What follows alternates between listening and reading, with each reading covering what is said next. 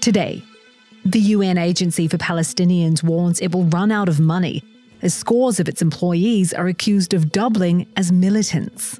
Former Pakistani Prime Minister Imran Khan is sentenced to 10 years in prison, days before the country's general election. Chinese and US officials hold fentanyl talks in Beijing. And the US is in line for Olympic gold after Russian skater Kamila Valieva is disqualified. It's Tuesday, January 30th. This is Reuters World News, bringing you everything you need to know from the front lines in 10 minutes, every weekday.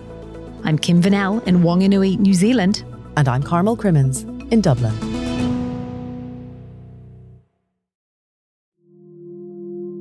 The President and I will not tolerate attack on U.S. forces, and we will take all necessary actions to defend the U.S. and our troops. Defence Secretary Lloyd Austin vowing retaliation for the deadly attack on US forces in Jordan. The drone attack by Iran-backed militants has raised questions over US defences in the Middle East. The US failed to stop the enemy drone after it approached the base at the same time as a US drone was returning. While fears of a wider war escalate, starving Palestinians are facing the prospect of even less aid making it into Gaza. Western nations are halting funding for the UN Palestinian Aid Agency, known as UNRWA, after allegations some employees took part in the Hamas attack on Israel. In Gaza, news of the pause in funding has been met with dismay. At an UNRWA aid distribution point in Rafah, a city on the border with Egypt swollen by displaced people, men carry heavy sacks of flour as Palestinians stand in line for supplies. Hassan Al-Masri is there preparing bread on a makeshift oven. She says that their food, water, medicine, medical treatments all come from UNRWA. But that aid is now threatened by the charges from an Israeli dossier seen by Reuters, which alleges that some 190 UNRWA employees, including teachers, have doubled as Hamas or Islamic Jihad militants.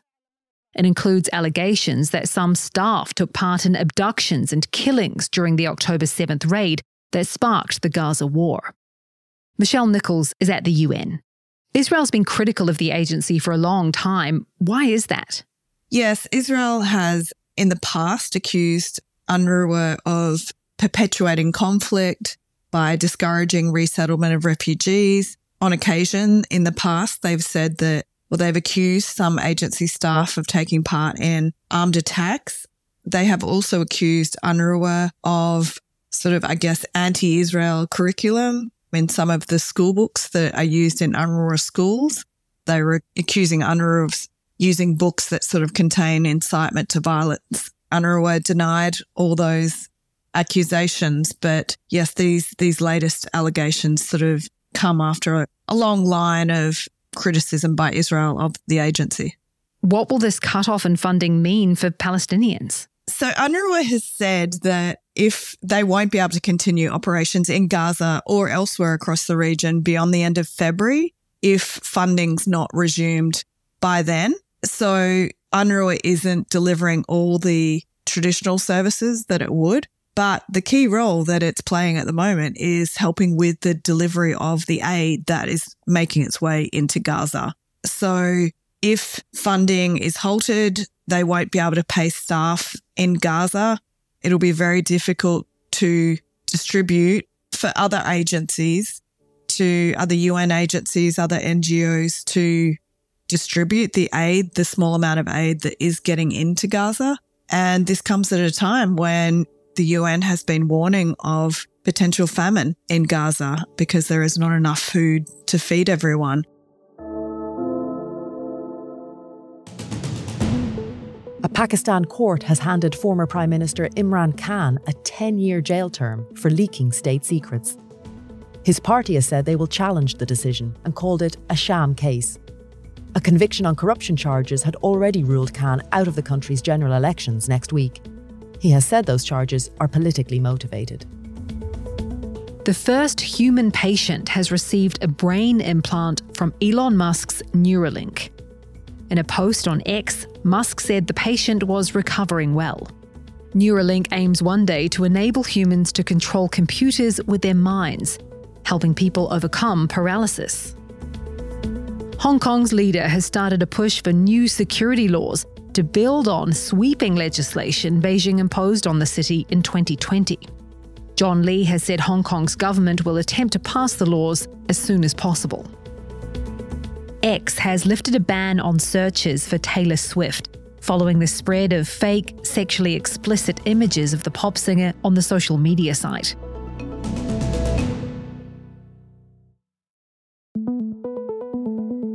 Toyota is in the spotlight in markets today. Its chairman Akio Toyoda has apologised for a spate of scandals at the world's biggest car maker. He says he wants to take full responsibility after problems with testing data was uncovered at 3 affiliates. His comments come as Toyota has urged the owners of 50,000 older US vehicles to stop driving and get immediate repairs because an airbag inflator could explode and potentially kill them. US and Chinese officials are meeting in Beijing today to try and stop the flow of fentanyl into the US. Washington accuses China of being the main source of chemicals used by drug cartels in Mexico to make fentanyl. Anthony Swatkowski is in Beijing.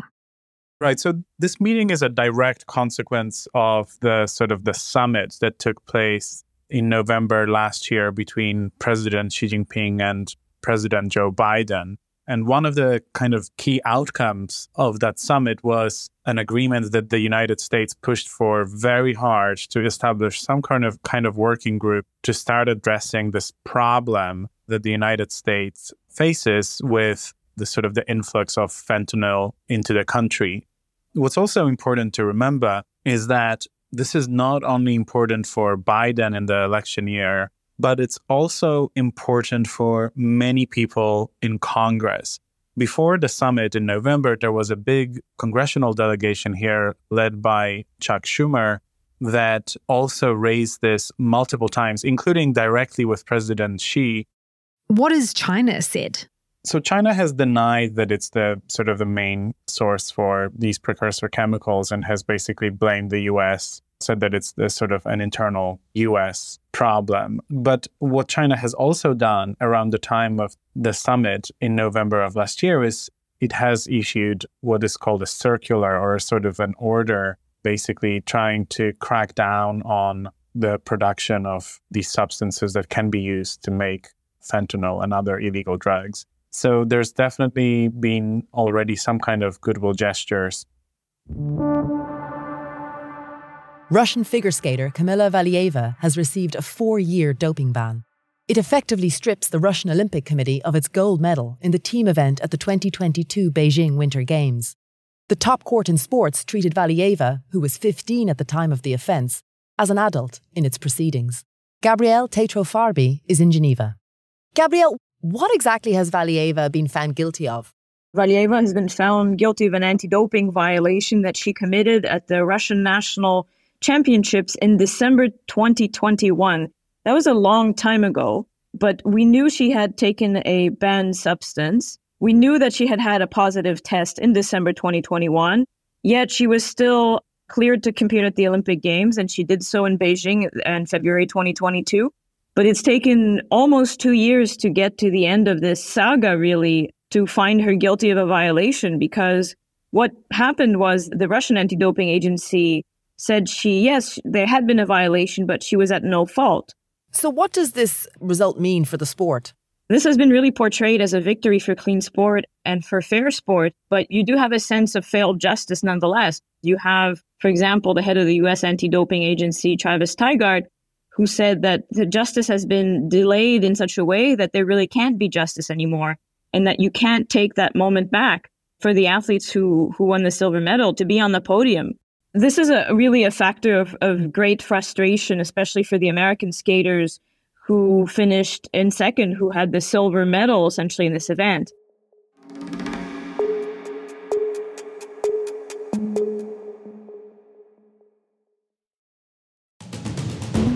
That's it for today's episode of Reuters World News. We'll be back tomorrow with our daily headline show. To make sure you know what's going on in the world, listen in for 10 minutes every weekday. And don't forget to subscribe on your favourite podcast player or download the Reuters app.